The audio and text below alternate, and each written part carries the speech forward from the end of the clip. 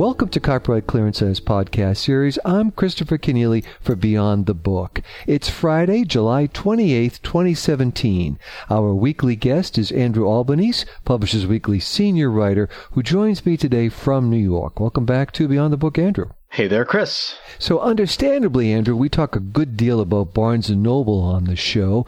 After all, since the exit of Borders in 2010, B&N is the last remaining bookstore chain in the U.S., following over a decade of consolidation and the rise of e-commerce. Often the news about B&N is not very good news either, but this week one of the company's top shareholders paid the embattled chain a compliment, saying the company is undervalued, at least by other investors. Tell us about that. That's right. This week, a gentleman named Thomas Sandell, who's the CEO of a company called Sandell Asset Management Corp, which describes itself as a private alternative asset management firm, sent a letter to Barnes & Noble's board of directors urging the company to explore a sale to go private.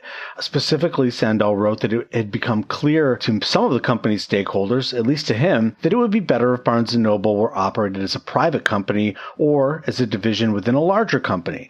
Sandell said that Barnes & Noble's share price, which was just over $7 this week, around $7.10, I think, which is down about 37% from the beginning of the year, is undervalued in part because investors have, quote, overreacted to the problems faced by brick-and-mortar bookstores. Physical books and physical bookstores are not going away anytime soon, Sandell said. Well, Barnes & Noble is undervalued. That's an interesting take on the state of the embattled chain, but it's not necessarily an original one.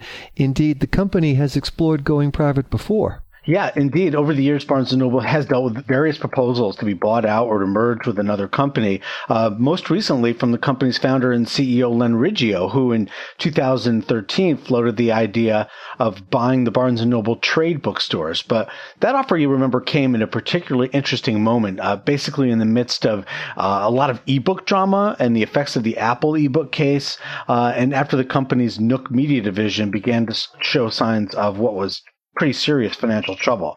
Riggio, of course, never completed that purchase, but here we are 4 years later, and Sandell, who is a shareholder whose company he says is taking a, quote, more meaningful stake in the business, is once again suggesting that Riggio take a look at taking the company private. Okay, so what do we think? Quarter after quarter of disappointing numbers, a sagging stock price. Has the market got it wrong? Is the chain possibly undervalued? You know, it's an interesting question, and nobody in the business has covered Barnes & Noble more for longer than my editor, PW editorial director Jim Milliot. So I walked down the hall and I asked him, is Barnes & Noble undervalued? And here's what he had to say. What Sandell said was correct. They're the only national chain left. They still have 630 stores, and they have revenue of about $4 billion. So that's a pretty good case right there. And I do think they probably would be better if they weren't a standalone company anymore, facing all that scrutiny from Wall Street all the time. Now, I happen to agree with Jim's take, and it's not necessarily controversial to say that the public markets don't always get things right value-wise. But at the same time, I read Sandell's letter, and I'm not quite sure he's got the information right, or he's reading the data correctly, or frankly, I question what his end game really is here and what his interest is. Well, when we return, Andrew Albanese has analysis on what motive may lie behind Thomas Sandell's call to take Barnes & Noble private. I'm Christopher Kenneally for Beyond the Book. Publishers Weekly Radio has the very best in book talk directly from New York City, the heart of the book publishing world. I'm Mark Rotella, Senior Editor at Publishers Weekly. And I'm Rose Fox. I'm a Senior Reviews Editor at Publishers Weekly. Join us every Friday for a full hour of exciting author interviews, best-selling books, and expert reports on the nuts and bolts of publishing. Every week, we make sure that you have the inside story of your favorite story. Take a listen at publishersweekly.com/PW Radio. I'm Christopher Kenneally for Beyond the Book with PW's Andrew Albanese. It's Friday, July 28th, 2017, and we are considering an investor's call for book-selling chain Barnes & Noble to exit the public markets. Now, certainly Thomas Sandell's letter to Len Riggio and B&N's board said some fine and flowery things about the book-selling business, Andrew, all of which must sound good to publishers and to book lovers. So what do you think he might be missing, or if not missing, then at least interpreting for his own benefit? Yeah, the letter really did push some buttons, and for book lovers, it was a lot of red meat. For example, Sandell noted that it is, and I'm going to quote him here, a damning commentary on the absurdly short-sighted nature of the public markets that the sole national book retailer in the United States with strong cash flow, a loyal customer base, and a truly enviable countrywide footprint of stores in highly favorable locations is being afforded a market value of a mere $520 million. So you can dispute the way he interprets a number of those things. But in and of itself, he's not necessarily wrong, but I think he neglects the fact that Barnes & Noble's footprint is shrinking and has been shrinking in the face of growing online sales and tough competition from a little shop we talk about every once in a while called Amazon, which is now pushing into physical bookstores too. And with its massive scale, it really presents a daunting challenge to the entire concept of a chain store. The old stack 'em high and watch 'em fly concept, or having just tons of on-site books. You have to question if that's really feasible in this age of the internet. The Sandell proposal comes just weeks after Barnes & Noble reported that its sales fell 6.5% in the fiscal year that just ended April 29th. And revenue is also going downward as online retailing and ebooks are drawing customers away from brick-and-mortar stores. Now, Sandell also points out that print books are not going away and that bookstores are here to stay, and the print renaissance is definitely something to factor in here. No, I would agree with him that bookstores are not going away anytime soon. And I think he's right that given the stabilizing environment, indie booksellers have found themselves in a pretty good position in selling print books. But the question is, can Barnes & Noble do what those indie stores are doing? I mean, Waterstones in the UK is a concept possibly worth emulating here from Barnes & Noble. Over there, they've sort of turned their chains into something of a loose federation of stores. They're all Waterstone stores, but they're all able to sort of customize their stores for their markets, for their own individual neighborhoods.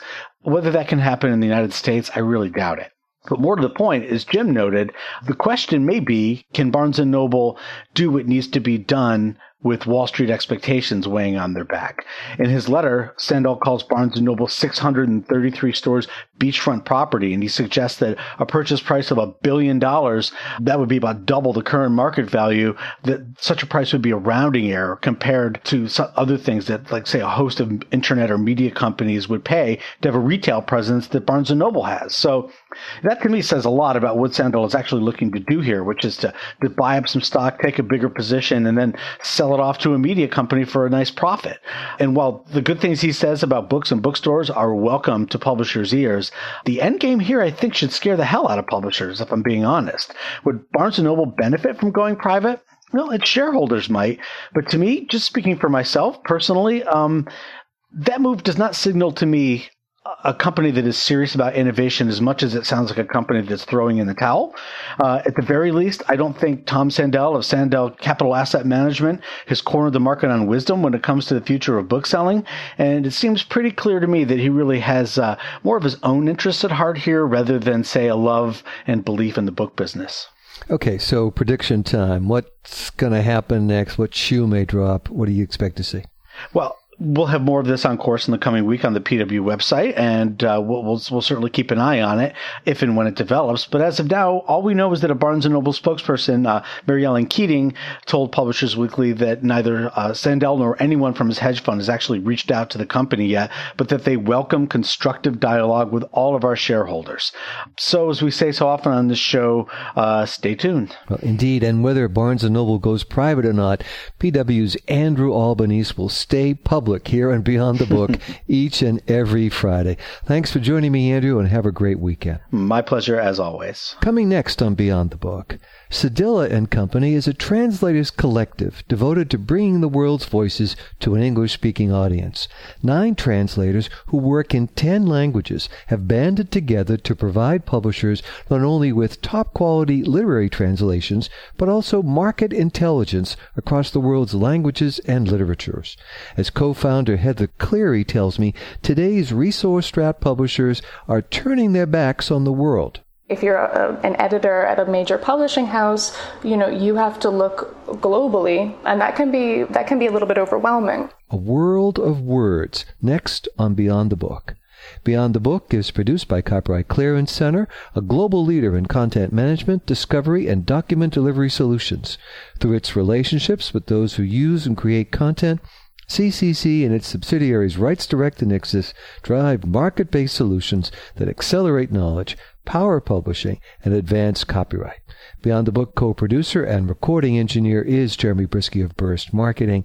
I'm Christopher Kenneally. Join us again soon on Beyond the Book.